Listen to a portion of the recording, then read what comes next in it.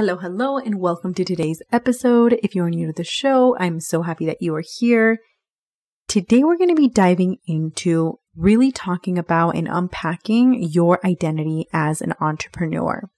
And this is something that I talk a lot about here on the show. And today's episode was inspired by a conversation that I had with one of my clients. And a lot of the people that I work with and a lot of the potential clients that I interact with and have consults with usually, for the most part, don't necessarily identify with someone that is an entrepreneur.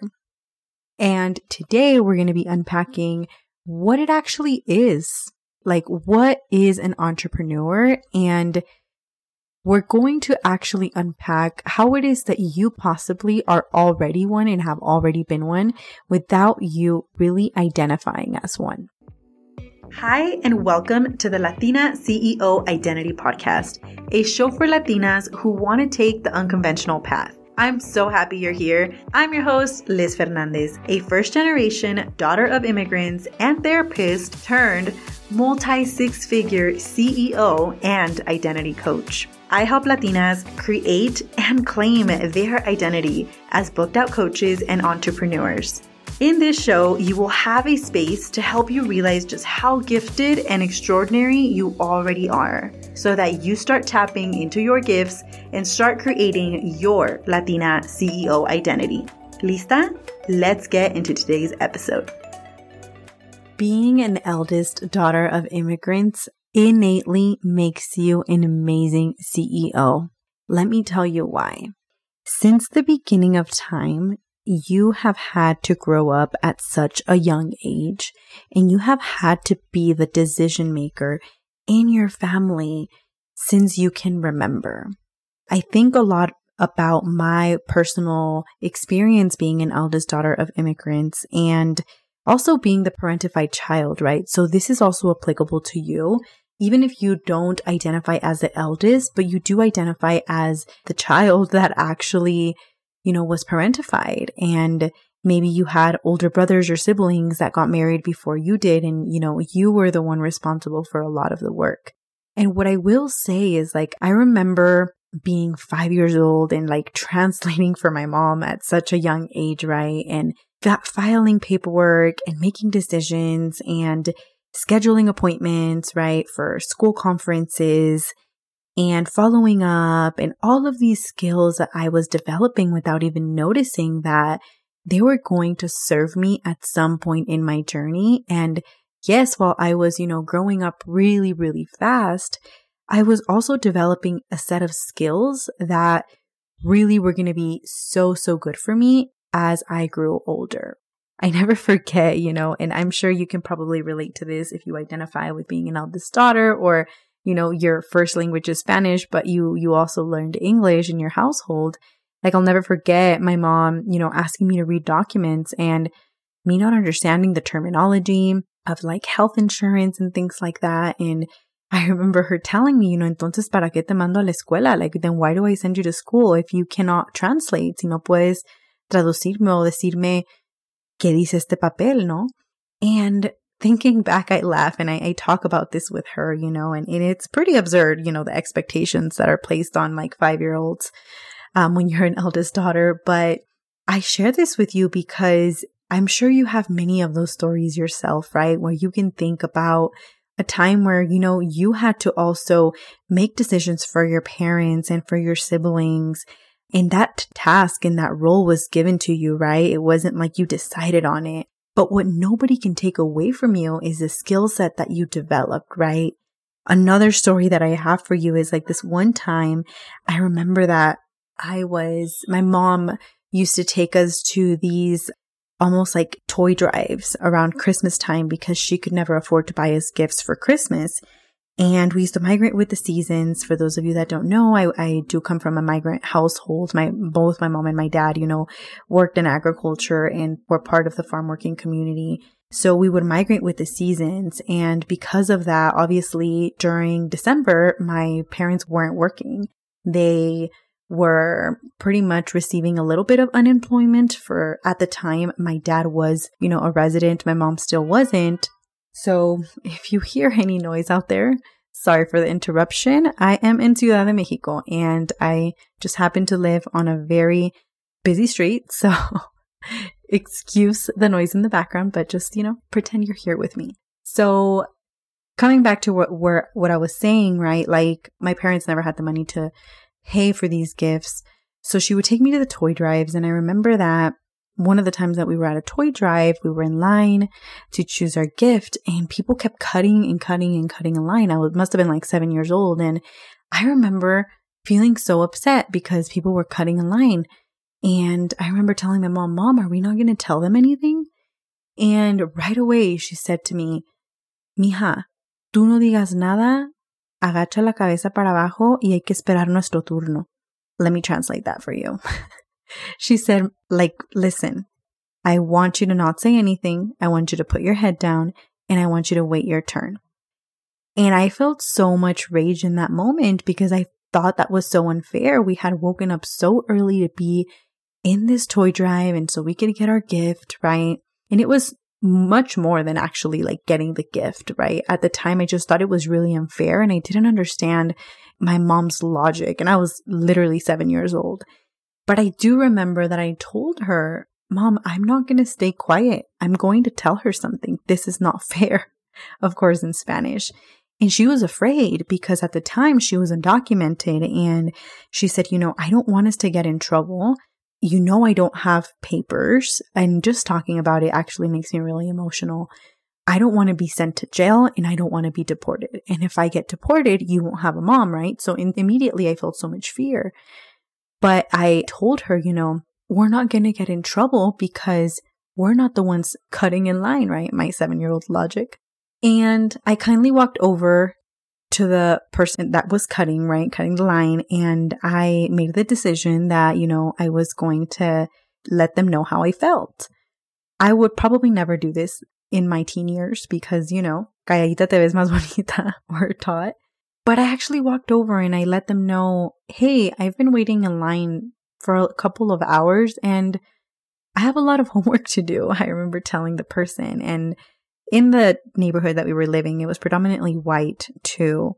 So here goes this little 7-year-old Mexican girl trying to explain to this person that I had been in line and I would have appreciated it if she could go behind me or go to the back of the line. And by a miracle of a higher power, they let me go in front of them. And then I brought my mom with me. And it was such a learning lesson for my mom to observe that taking up space was okay and that was safe.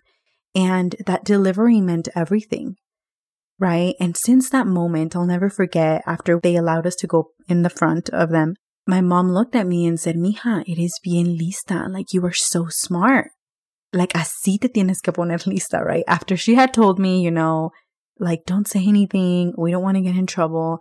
She realized that, it was okay for her to take up space as long as her delivery was, in a good manner. So I share this story with you because, again, I'm sure that there's so many stories that you can relate to, that you can speak to, that are no different than mine, right? And this example alone shows you a 7-year-old that was making a decision, that was advocating for herself, that was taking up space, and that was letting herself be seen, and that really believed that her beliefs mattered.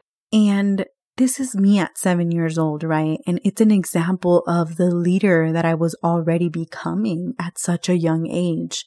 But you see, what happens is that as we continue to grow up, as we continue to go into these different institutions, whether it's academics or the workforce or professional trainings, we dilute that version of ourselves, right? And we all know this, kids, they're so brave, they're so courageous, and then life starts to happen and they shine a little bit less sometimes, of course, due to the conditioning that we receive, right? And the shaming that that exists in our world. And again, I share this story with you because inside of you, I know you can think of a story where you also demonstrated those leadership skills.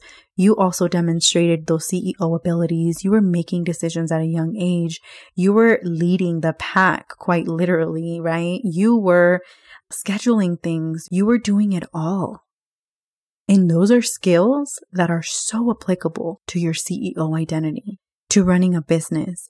You are literally running a whole household, I'm sure, if you are a mom, right? And if you have kids, you are like running things day in and day out at work, at home, and you're always making decisions. You know how to be resourceful. You are freaking resilient, right? And there's so many qualities that you possess. So here's what I really want to bring to you today. One of the frameworks that I teach inside of Aligned Coaching, my signature group program that helps therapists double their therapy income with coaching, is a framework called the Identity Framework.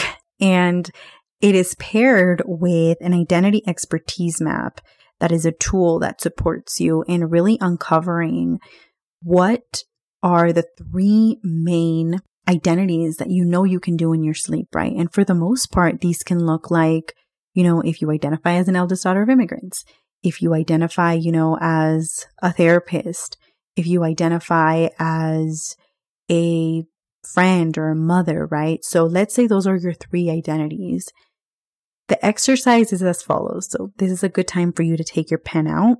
And essentially what you want to do in this exercise is you want to name all of the different characteristics and qualities that you possess that you can do in your sleep in that respective identity. So everything that you're really good at that you can do in your sleep as being an eldest daughter of immigrants, anything that you can do in your sleep with therapy work, like you're great with modalities, right? You're great listening, empathy, like all of those skills.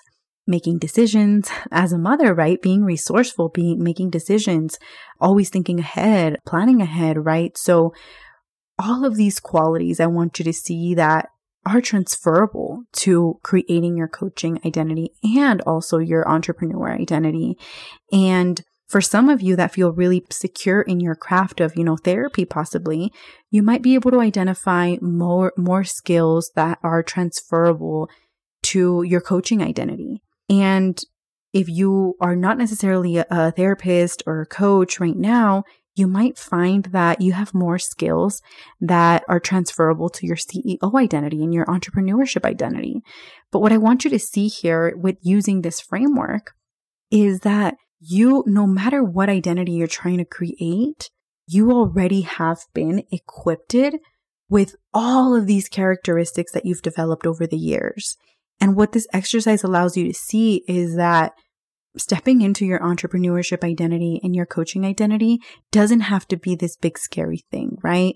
It feels a lot more realistic, almost like when you're applying to a new job, new role, right? You also have to take those transferable skills and make them applicable to the role you're applying to. The only difference in this case is that you get to hire you. You don't have to depend on somebody else to decide that you are capable of doing the job. You qualify you. So this exercise is a really powerful tool that we use inside of both private coaching and aligned coaching. And it's transformed the identities of my clients. My clients are going from not believing in themselves, not identifying as entrepreneurs, to applying these concepts and frameworks and tools and showing up on social media, building their personal brands, booking their first 4-figure clients with coaching and reducing their therapy hours so that they could, have a higher quality of life. And they're going all in.